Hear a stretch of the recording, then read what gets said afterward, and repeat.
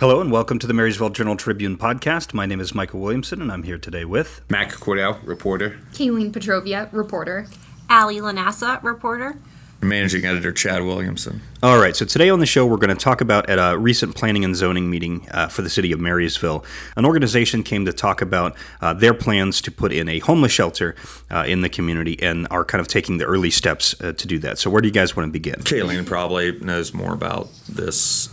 Strangely enough, as I was thinking when you were talking about this earlier, you only got into that meeting because it was something where Mac was working on something else and he said, hey, can you listen to this meeting? And this is the way our stuff works sometimes. Right. It made me think about it when you were talking about that sometimes you're just like, hey, can you just listen to this in case there's something going on? Yeah, the shame was, and I knew that it was there, but I had been waiting for this and been kind of trying to follow this for 2 years, but I was just underwater with some other things, and Kayleen got the... Yeah, so I will say, as to preface this, Mac has a lot more background knowledge as this is kind of through But you cover the Hope Center, and a lot of these opportunities tie in with kind of things the Hope Center does. In having to have happened, covered this Planning and Zoning Commission meeting for the city of Marysville, I know a bit about the logistics of this, but Mac has a lot of background knowledge of kind of what led here as well. So just to say I'm not the only expert on this topic, but at the beginning of this month, a group called the Short-Term Housing Collaborative Coalition for Union County, which is a bit of a mouthful. They really should have come up with a... like an acronym. Yeah. But it's a group led up by Impact 60, and there are other community stakeholders, leaders that are involved with this. And since 2019, they've been working towards trying to bring a homeless shelter to Union County. Our county doesn't currently have a homeless shelter, so those in need often have to go to neighboring counties to get those emergency needs met. So for a couple years, they've been working on trying to get something here. And at the beginning of this month, the Planning and Zoning Commission for the city of Marysville approved a rezoning or non-conforming use request to turn the annex of the local YMCA on Charles Lane into an emergency shelter. So this won't be long-term. It will be maximum of 90 days. So those who have either found themselves down on their luck or just in an emergency situation that need temporary housing will be able to stay here until they can find a more permanent solution. And now you said the annex to the YMCA. Remind us what that is. So if you're facing the front of the YMCA towards the back where the armory is for the National Guard, the annex is on that side of the building. It has a separate entrance, so it is connected to the YMCA. The main YMCA entrance is the other entrance to the west.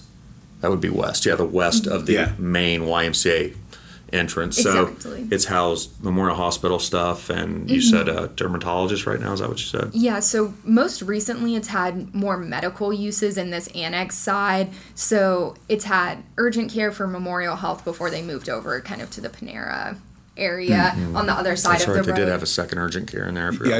I visited that once. I forgot about that. When my doctor was kind of doing the urgent care, was manning the urgent care, I had just had an appointment there because he was there. So they had that there, and I think that's what a lot of people may recall that area as. Right now it has a dermatologist's office and then also an allergy specialist, so still kind of those doctor-adjacent uses. And at first it seemed a little bit odd to me to try to convert something that's suited for medical uses to a homeless shelter, but in the description from individuals who presented to the Planning and Zoning Commission, it actually makes a lot of sense.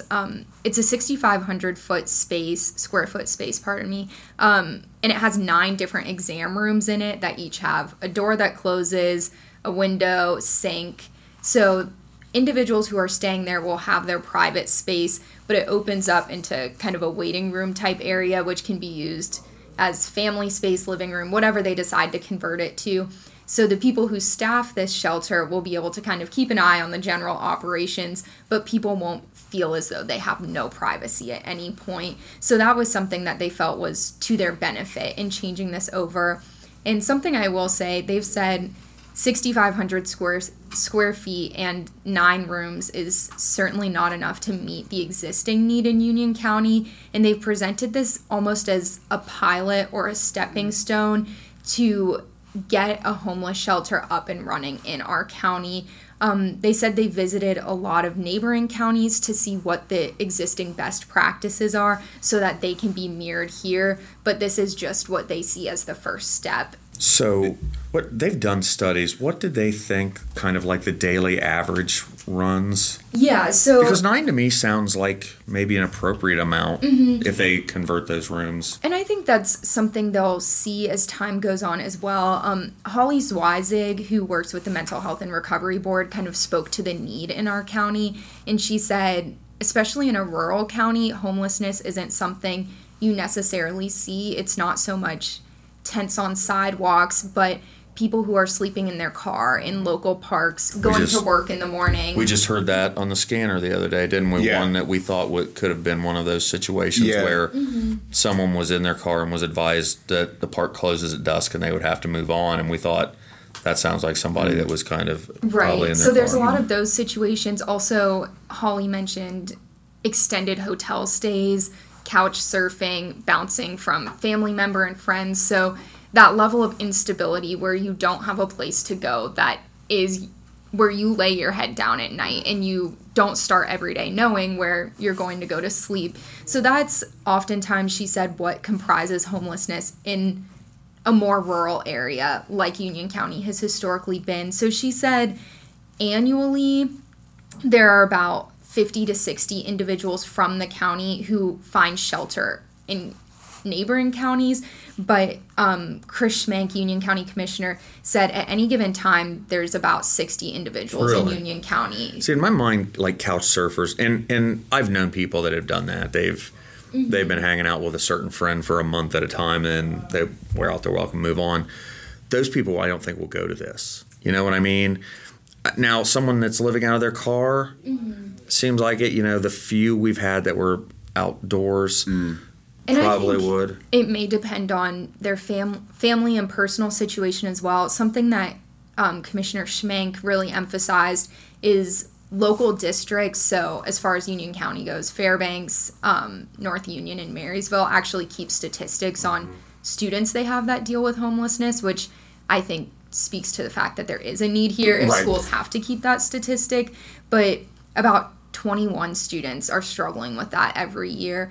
So I think this is a place that maybe a younger person experiencing homelessness that can bounce couch to couch with friends might not necessarily need this, but a young parent who has a couple kids in school that is bouncing from hotel to motel and staying in cars some night, this could really be a refuge for them. So I think it will vary on the need, but I think their point in saying this won't meet the need in Union County is that this isn't going to house every person who is experiencing homelessness here, but it's branded as an emergency short-term shelter. So those who are, desperately in need do have somewhere to go. And probably helps with the idea of the warming center that we've had, that the Hope Center's done some in the winter here when it gets exceptionally cold, where Exactly. when you drive those people out of their car, even people, when it's too cold for people to even stay in their cars, Right. that gets them inside for something like that, it will help with that too. I know I talked with Terry Emery about, what the city's kind of position on this was, and he was very much of the mindset of, hey, we recognize this is not the ultimate kind of the be all end all. We recognize it's probably already too small, but it's better than nothing, which is what we have now. So let's go ahead and see if we can't at least use this until something better does come along, or at least help who we can. And to speak to that point, Holly Zweizig, again, with the Mental Health and Recovery Board, said individuals who seek help in Union County are usually asked to stay in shelters in Delaware, Marion, and Champaign counties. So they do have some statistics on that. And each year, those three counties provide over 2,000 nights of housing for Oh, wow. Union County residents. And that's not including hotel vouchers that are given here. What So were the counties you said? Delaware, Marion, and Champaign counties. Marion and Champaign County should not be dealing with our problem of something like that. Now, Delaware's got some money, whatever, but we are not in a financial situation in this county where we should be sending anybody to Marion or Champaign Marion should County. be our savior. No, I mean, the Marion County in no way should be our savior. Do you know, Kayleen, if the emergency housing maximum is consecutive days or total? I believe it's consecutive days. So Tony Eufinger, who's on the board of Impact 60, spoke a little bit about the purpose of this shelter, and their goal is no longer than a 90-day stay, but he said majority of people will be staying closer to 30 to 60 days because the ultimate goal is to find them more stability and a more permanent solution. So they've kind of modeled what they want to happen here after a shelter in Delaware County called Family Promise. So they had the president or executive director of that nonprofit come and speak on their behalf, and she's very excited about partnering and kind of trying to help create something like what they have there here in Union County.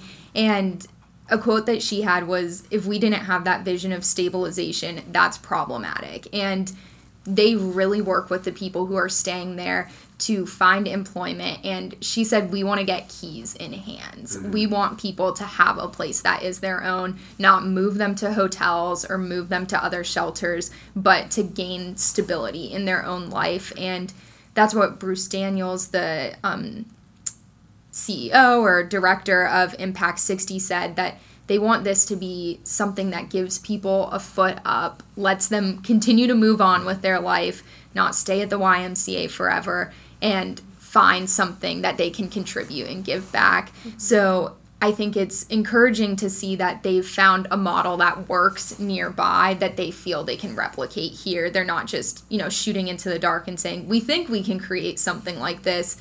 Right next door there is something like this. I wonder if the goal is to get keys in hand, how the issue of high rent in this area plays into that. Because if somebody is living out of their car and you want to get them in something that they put their name on a lease, how do you transition them into $1,000 a month apartment? Exactly. And that is something that the executive director for Family Promise is named Gwen Stetler, and Ms. Stetler spoke to that a bit, that working in Delaware County, they have a pretty good grasp of where they can move people into, what the reasonable, transition spots are, and homes that people can reasonably go from instability to stability. And she said it's going to take some work in Union County to figure out where that is here. I mean, there are some older apartment communities, but I don't think there aren't many openings in them. And she acknowledged too,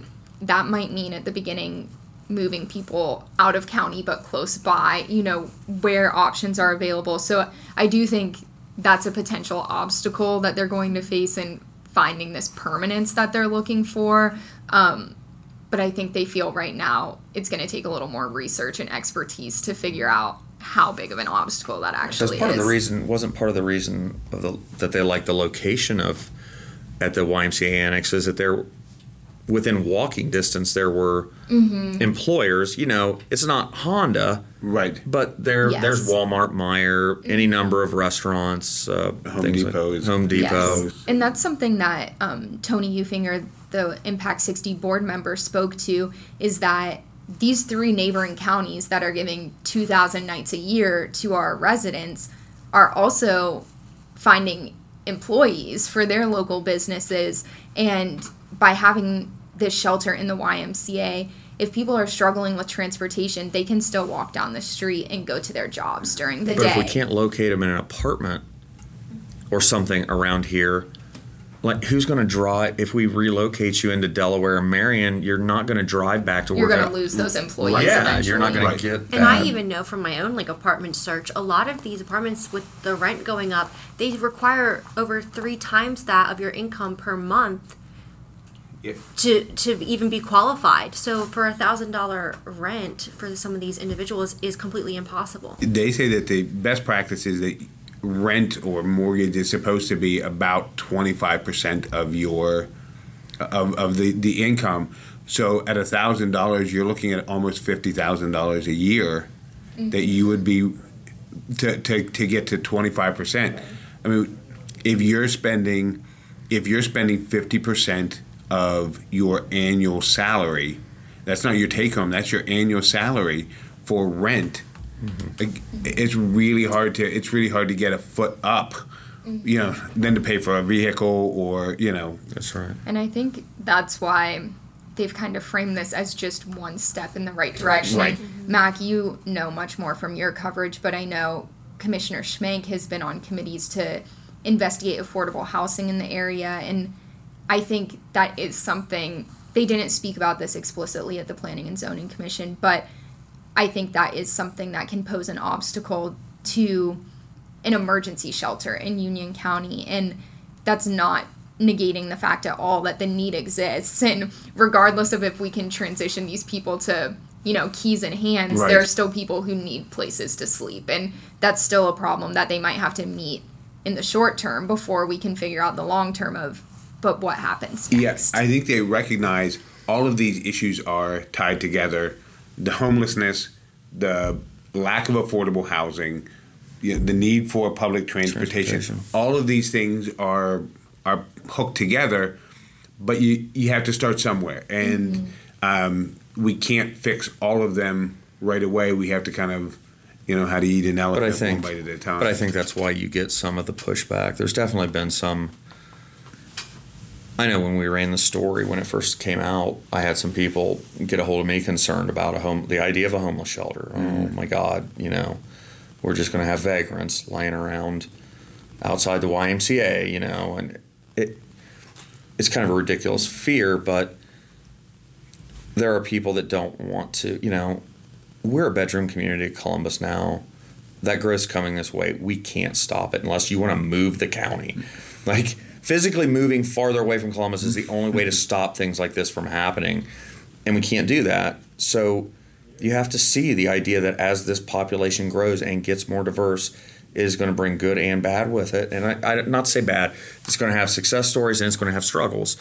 And part of that is going to be people that need a push start at the beginning of their lives or at some point where there's a stumbling block and they need some help. And there's some people that don't want to accept that, and there's some people in public positions that they don't want to see, they don't even want to consider, somebody that can't afford a car to get back and forth to work or loses their job, gets hit with medical bills, and all of a sudden they're living out of their car for 6 months. Right. But these things are going to happen more just as a numbers game. As our population grows, these things will happen, and in my impression, it's irresponsible to just ignore these people like they don't exist or these problems. Right. I mean, there's a lot of fortunate people in this town that are, look, not everybody brings themselves up by their bootstraps. Some people were just born into some really, nice situations and now want to look down their nose at people. These are problems, we have to deal with. Now, I'm not saying it's 100% free handout soup kitchen either. I love the idea of, wanting to limit the stays. Maybe there's some fee with the public transportation or buy-in. It's not all just a one-way revolving door, but I know Chris Schmink's involved in a lot of these things, like all of these issues. Yes. It seems like Chris gets in there, and so she clearly, I think she works a lot with the Hope Center, didn't she? She clearly sees, and sometimes maybe that's what it needs. Maybe people just don't know what's there. They don't, you drive by the park and you notice there's 2 cars there parked overnight and you think, oh, they're just must have broke down. You don't realize there's somebody sprawled out sleeping in that car. Right. I'm sure her working at the Hope Center, she has heard the stories, And a couple of people shared, personal kind of testaments to this when they were speaking of the need in Union County. And I'll say Bruce Daniels, who leads Impact 60, was talking about, their desire to eradicate homelessness locally. And he was talking about a trip he took to Nashville to see a hockey game and walking through the city and seeing, these huge buildings, people staying in nice hotels, shopping, and then people sleeping in sleeping bags on the street. And something he said from his personal perspective is he kind of thought of, as a Christian person, the Lord's Prayer that says, on earth as it is in heaven. And he kind of thought to himself, like, yeah, this can't be what that meant. And he felt the need to, work with other people here who felt that similarly. And they also had Chad Claridge speak, who works for the city parks department. And he kind of testified to the need locally. And he said a lot of times in the parks department, they encounter people sleeping in their cars. And he said a lot of the people are people who he sees leave and go to work in the morning and then come back at night. And he knows they're working, but they just don't have somewhere to go in between. And he said the city even has a policy at this point as far as confiscating things from parks if they find what may look like trash or something in a shopping cart or a suitcase or a bag, because a lot of times it's people who are facing homelessness who are kind of storing their belongings there. And he said there was a guy who was staying in his car and, leaving for the day to work or go to his job and then coming back, and they ended up taking some items that belonged to him. And he went to the city and said, my one prized possession is that guitar case I have. Like, do you have it? And they happened to still have it and were able to find it and give it to him. But at this point in time, they keep those belongings in a safe place for a certain amount of time to see if anyone comes and claims them. So I think if the city knows, hey, when we're taking these things, they probably belong to people without homes, the city recognizes that whatever the number, there are some people facing homelessness. The fact that we have to have a policy is indicatory that there is recognition there's a problem. Exactly. And so, yeah, I think, there might be a perception that homeless people in our county, no, that's on the West Coast, that's in San Francisco, people living on the streets. And I think homelessness can take a lot of different forms, is what Holly Zweizig kind of testified to. And like Chad said, it can be someone who had an unforeseen medical expense and is a single parent taking care of kids and just needs some help right now, or someone who's fleeing from a domestic violence situation and needs to get out of that. So I think, there has to be some recognition that Union County is a great place to live with a lot of resources, but it's not immune to not great things. Right. And sometimes, I know you've worked here long enough, Mac, to know who Sumac was. Mm-hmm. Yeah. People would extend helping hands to him because, well, that's such and such's son, or, went to school cousin. with us. I went to school with him, and people would give him money, or, people gave him spaces in apartments and rides. My dad gave him rides to Columbus for different things. But they knew him. And I think people in this town probably didn't think of him as a homeless person because, well, that's Sumac. Mm-hmm. He has a funny name, and we knew his family. But he was, but people would reach out to him because they knew him. They would, when it got cold, people thought about Sumac or whatever, or if they had a couple bucks and saw him, maybe they would get.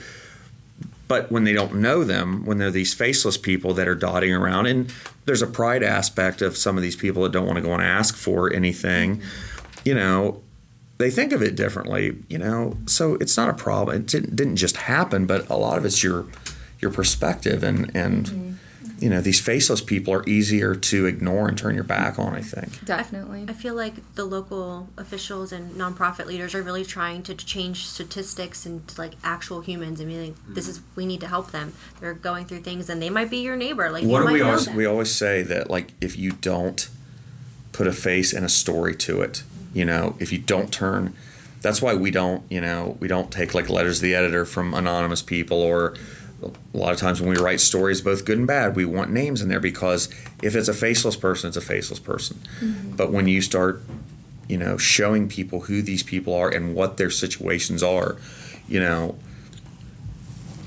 I think that was, to some degree, that makes it easier in maybe more urban areas where, listen, if you drive by the bridge and there are 3 or 4 tents under the bridge, it's very easy to see homelessness. But when it's a car parked at the park, you just think, oh, that's somebody parked at the park.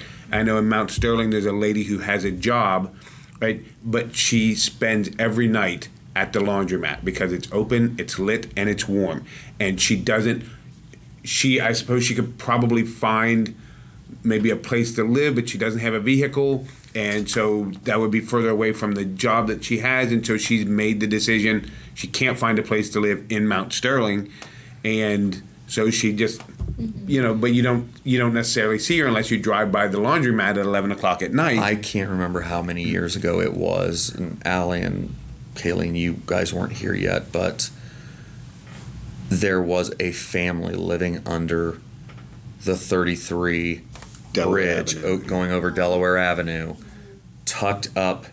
They went up where the bridge meets kind of like the embankment. Almost made a tent out of the bridge. And They had like tarps and things that were kind of grayed in color, and if you were kind of not paying attention, you could drive right by it, but people would see them come out. And it was I believe there were two kids, a husband and wife, and I believe the husband was working at Walmart. Right, I know one of them was. I didn't remember. So was who the husband walking and to wife. Walmart to work. The family stayed there. Of course, this was during the summer. It never got to the winter, but that was the first time I think anybody ever really saw what they thought of as a homeless family. You know, as we've said, it's been here all along, but seeing a family put up tarps under an overpass bridge to stay out of the rain with cars rumbling over it all night long, two kids in there. They were actually huge rocks they had to climb up to get to where they were because they were higher up.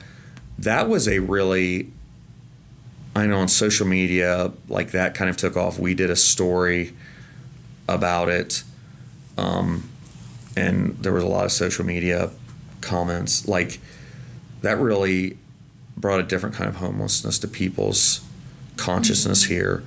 And what I was happy about was when we did the story, this wasn't just some bum, what someone wants to call a bum, not who didn't want to work and didn't want to do anything, just wanted a handout, or just wanted to go down and panhandle or whatever. This was a guy that was walking down to Walmart, or maybe the wife, working while the other one stayed with the kids, and were just down on their luck and didn't know really where to reach out to. And I think the community ended up, if I recall, some of the groups or a person, they donated a small mobile home, like camper type thing. Yeah. And then they parked in the Walmart parking lot, and Walmart let them. And honestly, we lost track. I don't know whatever happened to them. Maybe they're still living around here. Yeah. They very well could be. We just simply lost track of them. But so when seeing a situation like that, kind of a heart-wrenching situation, people will react, appropriately. I think it's just a lot of times they don't have the face. So yeah, you don't recognize it. So. And I think this past summer I was talking with Becky Bolt, who leads the Hope Center, and all of us have just been through a pandemic. We know that the kind of devastation that could bring to some people, and some of us have been more fortunate, but others have experienced a lot of financial instability or issues with health, whatever it may be. And Becky was saying, this has been the first time for a lot of people that they've had to come and say, like, with a bit of shame, like, I need help. Like, I have kids and I just lost my job because of COVID and we just need a meal tonight. And I think a lot of people don't recognize how many people are on the brink of that. It could be one thing went wrong. That's a great point that I guess I never really thought of, that there were a lot of families that got thrown into a situation where they had to get welfare in a hurry. They had to get the emergency assistance, and I'll bet they never thought they would. And all of a sudden, bang, this happens, and happens to a lot of people all across. Like, everybody knows somebody that they had to ask for assistance. And you realize, and then it kind of makes it takes the stigma away from it, that, oh, you just don't want to work. You know what? That's not always the case. Circumstances happen. The pandemic made the circumstance happen to everybody. Right. And maybe took some of that stigma away. And maybe that's why some of these issues are picking up steam, is that there's a lot of people that got their eyes open to how close to that cliff's edge they actually were and never knew it the whole time. Right. And I think the fact that this is an emergency shelter should hopefully comfort some people who are a little bit wary of having a homeless shelter in our community. And these are people who have been caught in bad situations, whatever brought it about, if it was, outside of themselves or potentially a bad decision they made. Regardless, these are people who need help for a short period of time to get back on their feet. And the Union County officials or Impact 60 board members who spoke about this made it very clear that that is their goal in creating this. And that's something that Commissioner Schmanks spoke to, is that they want this to be a hub for resources in Union County, whether these people need mental health assistance or they need employment assistance or they need to figure out how to get their kids tutoring while they're in this situation. Whatever it is, they want to be able to meet people where they are and ultimately help them be people who give back to Union County and contribute in a meaningful way. And I think, the people behind this recognize that if we don't empower people a bit, we're never going to achieve the community we want to have, Right.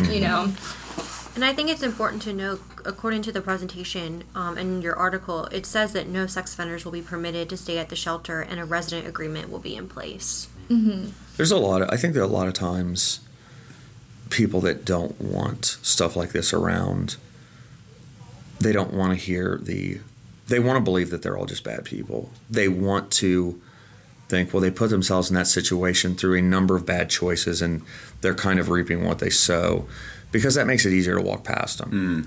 It makes it easier to turn your back when it's not a husband working and a woman watching the 2 kids that just can't make ends meet, and then there you stand just staring at that situation. It's easier to think, well, they're on drugs or they were in jail or they're whatever. It's easier. It softens your own, the hit on your own.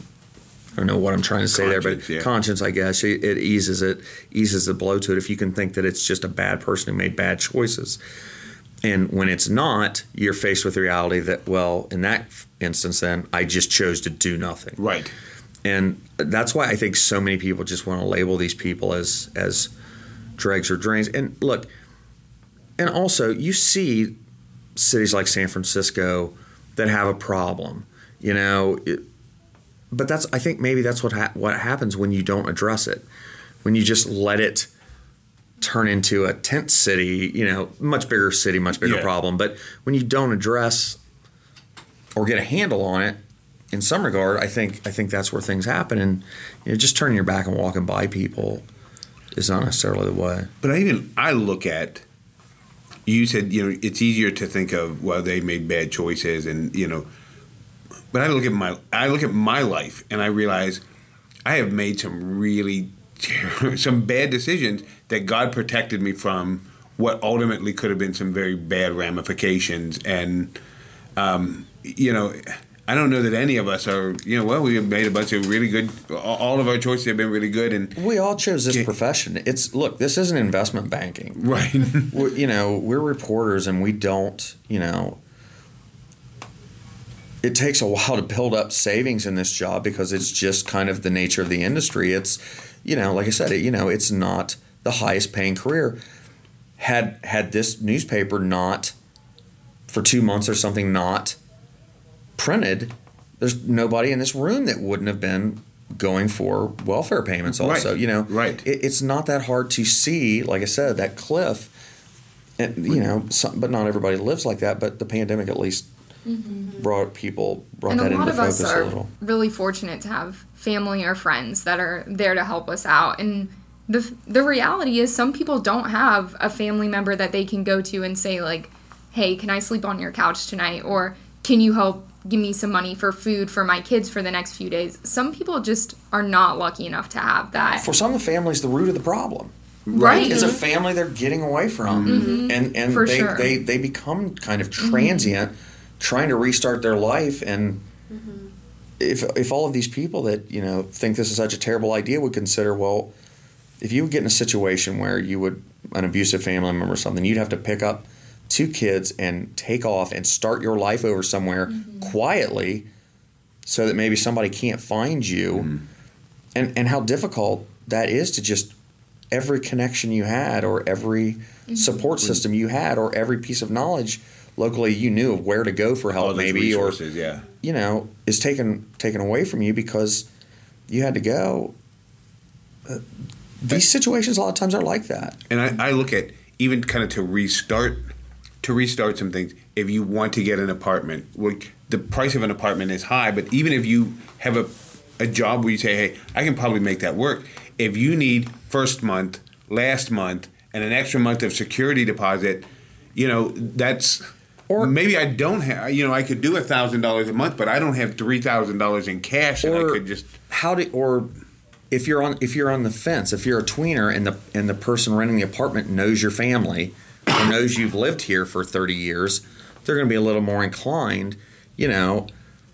People in this room have gotten jobs because of family connections and things like that. Like a lot of these people are just they're on their own. And you know, I think you get insulated from the fact that, you know, not everybody is just living, working, and breathing in the same area they were born in, and they don't have the connections that help them over those hurdles in life, that whether it be housing or, you know, a couch to sleep on for a while, or, hey, I know a guy that can give you a job, let me make a phone call. Right. Or I've got an old car I'm not using if you'd like to use it to, you know, drive. Like, a lot of these people just simply don't have those things. And I think the smaller the town, the easier it is to forget that people do live like that. You know, it's just the way it is.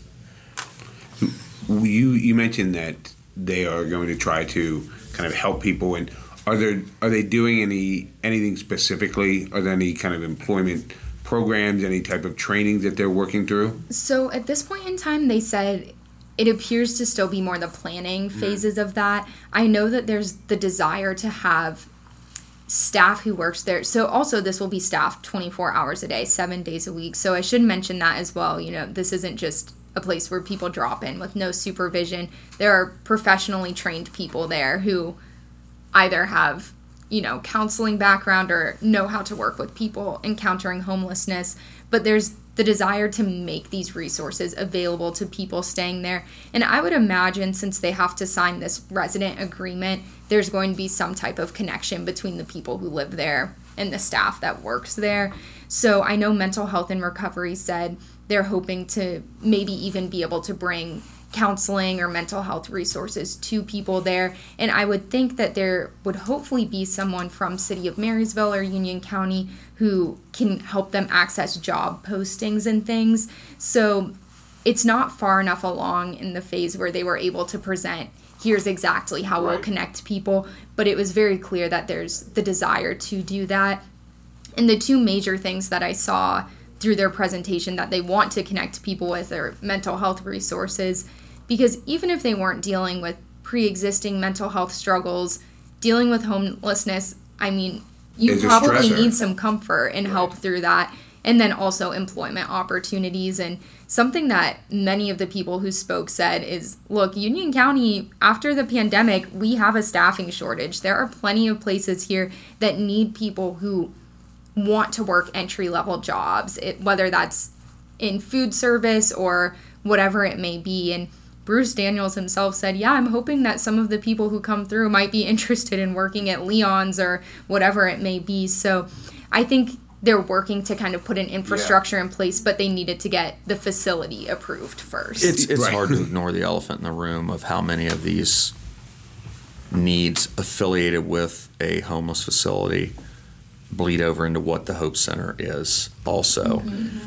And now both I guess what I'm trying to say is, it is a shame that wherever the Hope Center lands, as we've talked, we'd spent an entire podcast to the tens of people who are listening out there, did another podcast about the Hope Center and their need for a new home after, you know, the Marysville School District is going to be repurposing the old East Elementary School. But I just think it's a shame, both of these things being startups, that they couldn't be paired in the same facility, because it seems like a huge bleed over of. And to your point, there was an individual who was at the Planning and Zoning Commission meeting actually for a different application, but after they presented their request for the emergency shelter, he came up and said, yeah, I didn't even know this was going to be here tonight. I'm here for something else, but I work with an organization in Franklin County. I have for years through a church that helps homeless people in Franklin County. And I think this is a great idea here. I'm all for it. But what about the Hope Center?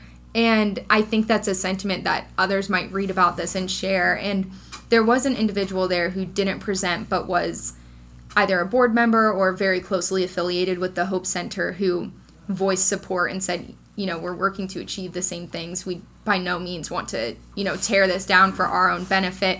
But I could certainly see, I don't want to speak out of turn because this hasn't been planned for, but I could certainly see in the future, if this works out well as sort of their pilot program, the Hope Center working to facilitate whatever the extent of this is. Well, it's unfortunate it can't be under one roof. I mean, just to begin with. It just, I mean, it seems like the ideal situation. Yes. Because a lot of the things, whether it's the clothes closet or the furniture bank. Is that what they called it? And they have legal services at the Hope Center Okay, so too. you need help for 60 days to get up on your feet, and then you find an apartment and you need something to put in the apartment, but you don't have the money because you're putting down deposits on everything, and like all of those services are And there. free meals so that you can put your money to Save rent. money towards a down payment. You want to get a job, but you need a nice set of clothes to go on a job interview, versus what I've been wearing. It would take without a washing machine. The problem is, I think there's a lot of people putting a lot of money towards a lot of good things.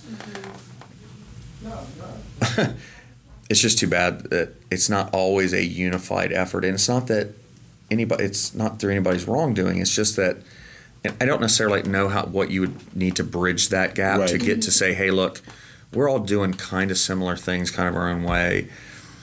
Here again, finding a home would be quite a task, but if they could have a home that was, all the same area, hell, if you wanted to go far enough to say put a public transportation hub in that, right, a place where you park that, because if those people are leaving from there, right, to use the public, if these needs could find a common home, with common administrator or administrators that all work together. So, because I'm sure there's some duplication, overlapping of efforts also that could be streamlined, but that takes a big financial outlay right off the bat, and that's the hurdle. And to that end, actually achieving that is a whole nother story, but the fact that it was a coalition that worked together to put together this proposal, I mean, there were obviously board members of Impact 60 presenting, but then Commissioner Schmank is not on the board of Impact 60, and representatives from the Hope Center there speaking. I think people have recognized what you said, Chad, that, hey, we all kind of desire the same thing. Why don't we work together on a solution? And actually getting to the solution is a huge task because, like we've said, so many of these root causes are intertwined. But I think it's encouraging for me on the outside looking in to see, okay, we have all these different experts and, caring and devoted people that have kind of gone arm in arm and said, well, why don't we just put all of our efforts towards this? So I think that's good, but again, it's a step in the right direction, not, arriving at the solution. Yeah, I don't know what it would ever take to get kind of everybody, like, how it's expensive. Like, it's, if a church is meeting at renting space in a school to get the money to build their church, it's a big step. That's the ideal goal, but that's a big step. Think what this would need for a facility to get where you could house all of these things, even if it is the ideal, the money behind it, and getting everyone kind of to share, whether it be the Ministerial Association or whoever. It was Mama that ran the Hope Center, correct? Mm-hmm. So things like that. I mean, and I know that an individual went to the county commissioners shortly after it was approved through the city kind of approved the conditional use, and said, hey, there will be about $160,000 needed to kind of get some things done, make some modifications, and get started. Is that something that the county would be able or willing to use the ARPA fund, the Federal American Recovery Act funds that they're using? I mean, they're using this for all sorts of stuff, from fixing log jams and buying thermometers and we just buying talked about riot that shields. This pandemic, I mean, could have driven a lot of people into this situation where they drained their life savings and now they're without. But the answer was, yeah, that's not a priority. The homeless shelter is not a priority for us, so it's not something that we would put on that. We would not use ARPA funds for that. So, and I don't know if there will be a more formalized presentation from this group to the commissioners and a more formal ask. The ask was not made formally. It was part of a conversation. I don't think you're going to get it out of the commissioners anyway. I don't think the makeup is correct right now for that. I think it has to be grassroots. It has to come from the Ministerial Association and other groups like that. I my inclination is that it was more just a hopeful ask, because they did say in the presentation that the shelter will be funded through private funding and they'll seek grant opportunities as well. So I think they feel as though they have a funding base to get this off the ground, but they see the need large enough to go and ask the county commissioners. And he did say when he talked to the commissioner that operationally they were going to use private dollars, but this would be essentially a one-time cost to try to get things set up and that makes total sense. I just wanted to make sure that people don't have the perception that this is tax dollars. No, they were not. They were not going for operational money. This was one time, which was what the ARPA money was for. There's been some loose application of pandemic-related expenses applied to those funds. There's no two ways about that. Right. It's just that, it benefits us, so we don't care. But there's no two ways about that. You could massage this program easily into that. Yes. And I mean, it actually fits. And ARPA is not nearly as tied to pandemic specific issues, but it's about kind of helping people and helping people America recovery, right? Mm-hmm. And so I think that a homeless shelter or a temporary emergency shelter fits exactly what the goal would be, maybe more than fixing a log jam. Well, I'm not saying the log jam doesn't need fixed. That's benefiting property owners and large property owners versus people who, can't afford a spot to lay their head at night. When I think moving forward, we'll probably hear more about the actual creation of this shelter, because this was really just the zoning was laying the groundwork for this. Did they give a timeline as to when they kind of wanted to see some movement? Not that I heard. I know Trevor Secord, was CEO of the YMCA, said moving forward they're going to approach the current tenants, so the dermatologist's office and the allergy specialist, and speak with them to kind of get together a timeline as to this is when we're going to need you to move out by, and make sure that they can move and accommodate for them as well. So it didn't appear to me as though there's a timeline as to when this is going to open, but they needed to get this zoning first and then move forward. But it doesn't seem incredibly far off to me. When you say incredibly far off, I don't want to make any wild estimate, but it seems as though the general infrastructure that they need is in place. They've talked about potentially changing the second floor and adding rooms up there if this went well to begin with. But I could see within a year this being operational. I don't want to put words in their mouth. That's just my perception of it. But it seems as though there are just minor renovations needed, as opposed to we're building this from the ground up. That was what I took away from things as well. But I wasn't at the meeting. But there's existing tenants. You can't break a contract. I don't know what the terms of those leases are. That was not immediately clear also, and I think some things are contingent. Well, this is going to be staffed 24/7, so we need to get the right staff in place. So I think some of those things will affect how it shakes out. But I mean, I would not be surprised if next summer they were able to open it up. Maybe it ends up taking longer to put programs in place and things. So, but they weren't talking about this. Hey, we're going to have this open in 2025. Get a couple of the rooms renovated while you renovate the other ones, or what I mean. It felt like open it they up in maybe pieces. That they maybe wanted to be open, potentially moving into next winter. Winters, yeah. I was wondering about that. and they can be doing. I don't know the terms of the lease, but that maybe they can do some of the things, the planning and the hiring concurrently while the lease is expiring. Mm-hmm. We can be hiring and get ready to move forward, so that when the lease, when the lease expires, if they're ready to run. That's right. Mm-hmm. If you can get unfortunately a makeshift bed, a cot in an exam room, even if it's not ideal right now, right? Mm-hmm. It's better than nothing, especially in the cold winter months. All right, well, that's the show for this week. Thank you guys for all the good information, and thanks to everyone out there for listening. If you like what you hear, please be sure and subscribe to the Marysville Journal-Tribune podcast pages. You can find us on Spotify, Google Podcast, Apple Podcasts, and many other places where podcasts are available. So be sure to tune into the show next week, and we'll see you on Thursday.